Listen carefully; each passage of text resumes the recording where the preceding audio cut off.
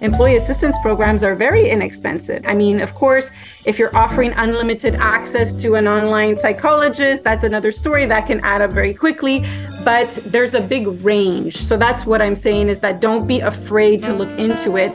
There's a variety of solutions, and there can be that sweet spot for you and your business. That's Gianna Ricciardi, co-founder and practice leader of Vita Assure, a Canadian brokerage firm that specializes in employee benefits for small and medium-sized enterprises in Quebec and Ontario, Canada. Gianna has 20 years of experience working with the payroll, HR, and finance departments to create employee benefit plans that take into account the changing demands of the workforce. You are listening to Dear Human Resources, and I'm your host, Marie-Laine Germain. In this episode, Gianna is going to talk about how to modernize benefits by adopting technology and how foreign businesses with teams in Canada can offer competitive employee benefits. Gianna will also talk about ways to care for employees who suffer from anxiety and depression. Welcome, Gianna. Thanks so much for having me. So you are passionate about employee benefit plans and making sure, if you will, that they are not outdated. What are the signs that an employee benefit plan is outdated? Yes, definitely passionate about benefits. Although it's not a very glamorous field, I have learned throughout the years that having a good plan can make all the difference when there's an employee that's distressed or going through a health issue. And so I did make a conscious decision a few years ago to make sure that the plans were remaining relevant throughout the years. So there's different things that I look at when I'm trying to see, is your plan outdated? Is it really meeting the current needs? But there's a few themes that I think are really important, two in particular. So first, if your plan is not addressing mental health and at least to a minimum, that's a big red flag. I mean, I know we hear about mental health a lot, we're talking about it a lot, but there's a reason. It's a leading cause of disability. And even employees that don't end up on sick leave, there's a higher rate of, frequent sporadic absences or, being at work but not productive. So the plans nowadays, they can't focus just on the physical. There has to be some support for mental health. That's a big thing. The other thing that I'm really looking at is being proactive versus reactive. So focusing on prevention. So we know that the bulk of the claims are coming from chronic conditions. So at least the repeat claims. So what's a chronic condition? We talk about diabetes, heart disease, high blood pressure, cholesterol. What a lot of people don't realize is that these conditions can be mostly controlled, by our lifestyle choices. So things like, adopting better eating habits, sleeping regularly, more physical activity, managing stress. We know these things are important, but I think that most of us don't realize the extent to which it can, save you the hassle of ending up on medication or actually, prevent you from having to increase your dosage of medication. So education nowadays is a key part of the benefit programs and providing tools and support to help managing those conditions. These are two important things that I look at. So you have some ideas on how to modernize benefits by adopting technology and new market solutions. Can you expand a little bit on that? One of the benefits of technology advancement is that the industries of fintech and insurtech have really exploded, right? So what do I mean by that? There's a lot more businesses or startups that are technology-based, but focusing in on the insurance, finance, and healthcare sectors. In parallel to that, there's a lot of what I call non-insure providers that are focusing especially on wellness. So I think that employers have a lot more choice nowadays of vendors. There's a lot more niche providers out there for all kinds of different things. Anything you're looking for is out there. So on the one side, that's great. You have access to all these new technologies. Of course, it could be daunting, and sometimes too much choice is not a good thing either. You want to make sure you're choosing reputable vendors as well. But what I like to do is really encourage employers to use the data that's made available to them. So whenever we have group insurance plans in place, that translates to, huge amounts of aggregate data that you can slice in so many ways to kind of pinpoint, what really are the health concerns or the issues that my employees are facing. And of course, technology can help with analyzing that data as well, but that can help us pinpoint, like, what's the top concern, or what's the top 2-3 priorities where I want to emphasize, and maybe I can go out to the market and access some of these vendors or these technologies to address that. You don't want to overload it either, because then it just becomes confusing. But if you're utilizing some of these technologies to give additional support in those maybe top areas of concern, that can be really a big value added for employees.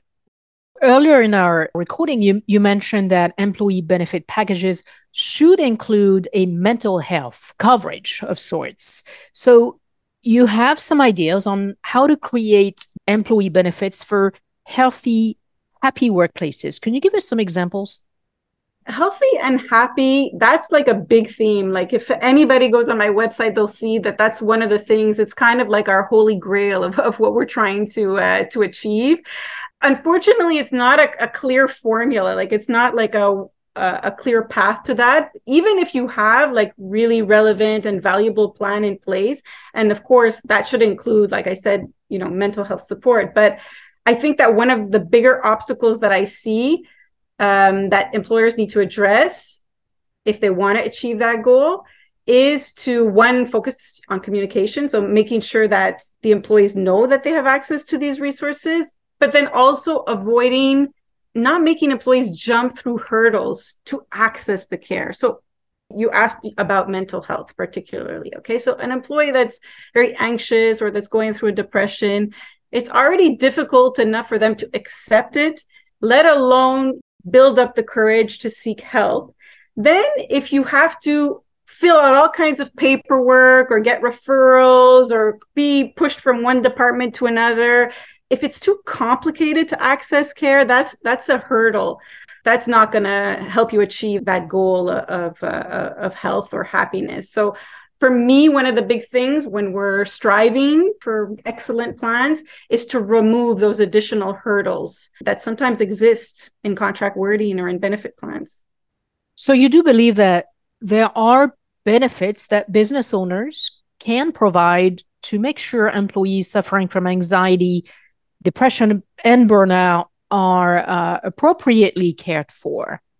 What are those benefits specifically? I would start with making sure that managers or anybody that's leading teams in the organization gets at least a basic training, like what I like to call mental health 101, because not to make them experts, of course, but just to open their eyes to some of the issues that employees could be facing so that they can recognize issues before they escalate and then refer employees to the appropriate resources within the plan. Mental health is one of those things that's not really so obvious. It's not like a broken leg. So we need to be extra alert. And sometimes just empathy can go such a long way.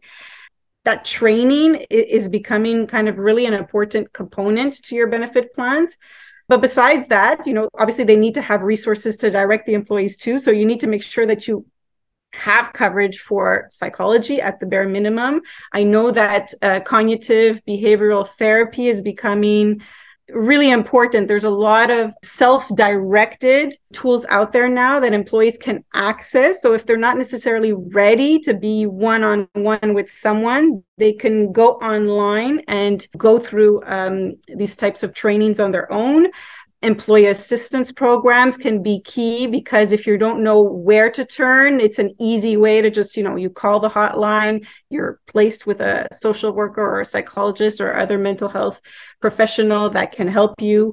And again, we talked about technology before, but there's a lot of vendors out there that are offering kind of virtual networks that employees can access, but that are not focused only on psychology. They have kind of multidisciplinary teams that can help an employee. So we talked earlier about the influence of, getting proper sleep and our diet on our health. Well, with mental health, that also plays an important role. So of course, there's many things that can be done, but I'm seeing a lot more of variety in respect to the types of mental health practitioners that are becoming available to employees.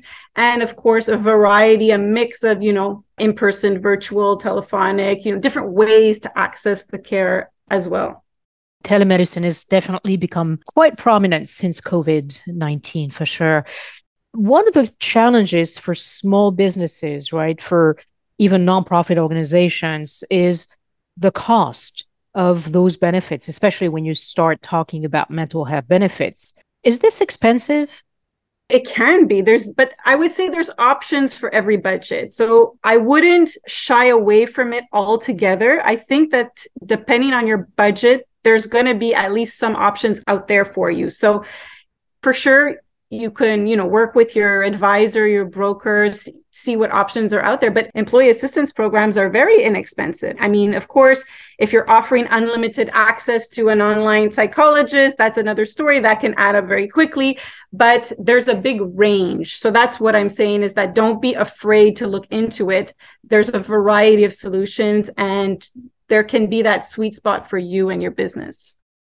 So you say, Gianna, that foreign businesses with small teams in Canada, because you are located in Canada, can get competitive benefits for their employees. How so? You mentioned, different programs, different costs. Anything else? The biggest myth I hear from businesses, foreign businesses, but also local businesses, is that they assume that they can't get benefits because they're, quote unquote, too small. And, I've heard this too small from different size businesses. So it's funny how people come up with this assumption. In Canada, you can actually get a really good benefits plan starting at 2 employees. Even if those 2 employees are located in different provinces, you can have, both the group insurance and the retirement savings component. The advice I would give is don't assume, get the information. I would say the bulk of the very small clients that we work with are actually foreign businesses that are, globally much larger, but might have just a small office in Canada, or might just be starting out in Canada. And, we're able to get them a caliber of plan that's comparable to what they have in other countries. Of course, considering the regional differences, but if you look at kind of the philosophy and the positioning of where they're trying to be at, you can definitely get that in Canada with a very small team. So the healthcare systems in Canada and in the US are quite different, as you well know. For one, Canada has a national healthcare system. What benefits are Canadian employees valuing the most compared to American employees? Definitely big difference. The healthcare system is kind of our big differentiator from one side of the border to the other. For us, healthcare, what it covers is, I would say public healthcare, what it covers is physician fees, clinic, any treatment that's done at the hospital, diagnostic tests. So all of that, primary care, I guess you would say, is covered under public healthcare. So for us, what we're looking for, us being Canadians, when we turn to employer-sponsored plans, is specifically coverage for prescription drugs, vision care, and dental care. These are the big ticket items. In fact, in a medical care plan, so in a healthcare plan, 60%, so the majority of the claims are related to prescription drugs. I think that's one of the big differences, because I know that for some of my clients, what they're telling me about their plans is that, in the US, people are looking for good coverage for doctors. So we have the luxury, I guess, of having that covered under the public healthcare plan. So perhaps this question is a stretch, but are there any kind of benefits that are offered in Canada that could benefit American employers, or is that really kind of like 2 separate worlds? I would say that actually, for the most part, like if you're looking at the life insurance, disability, now critical illness is becoming really popular because it's less and less common that employees will die during their working years, but it is more and more common that they will be afflicted by a serious illness. So critical illness is becoming popular. So I would say that all those coverages, as well as the vision care plans, the dental care plans, all these benefits are very similar, structured similarly in the US. It's really the big difference is on the healthcare benefit. And I would say that anything related to mental health, like wellness in general, even financial wellness is becoming popular. These are things that really can be useful across both sides of the border. So let's turn to HR now, human resources. What is the best way, in your opinion, for HR to educate employees on the value of their benefit programs? In fact, there's quite a bit of research in the US about the fact that employees are not using many of the benefits that employers offer.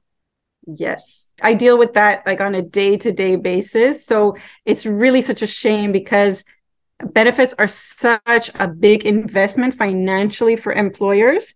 So of course, you want to make sure that you're getting that return on investment. And if employees don't understand or know what they're being offered, well, obviously you're not getting that value. So for me, it's about communication. I'm repeating it 3 times because, of course, individuals were faced with so much information on a daily basis, and we can only absorb so much at a time. So it's really important to repeat and to be consistent. Of course, when you're hiring an employee, that employee is fresh. And so I would say probably they're at the peak of their attention. So the onboarding process is really important, but it's not enough to stop there. Throughout the employee's life cycle, you need to be consistently talking about benefits and your plan. The other thing that I'm seeing is that a lot of the times when employers are sharing information about their benefits plans, it's full of jargon because we're repurposing a lot of the insurance company's information, and that's normal, But already, if the employee's kind of absorbing only a portion of the information you're giving them, and then that's littered with jargon, it's going to be even more difficult for them to absorb it. So I always encourage my clients to try to create jargon-free material, to make like little capsules, examples, screenshots when we're trying to explain things. Just make it easier for them to assimilate the information. And you can create themes and campaigns when you're communicating with employees to make it more fun and more attractive. The other thing I think that employers maybe don't do enough of is collect feedback. And there's different ways to do that. But I think that when you collect the feedback, then you can incorporate your findings back into the design of the plan, but also how you're communicating the benefits to the employees. And I would also say that vary the communication method. So don't only do in person, or don't only do email, or don't only do, so try to vary the ways that people, or that you're communicating the information.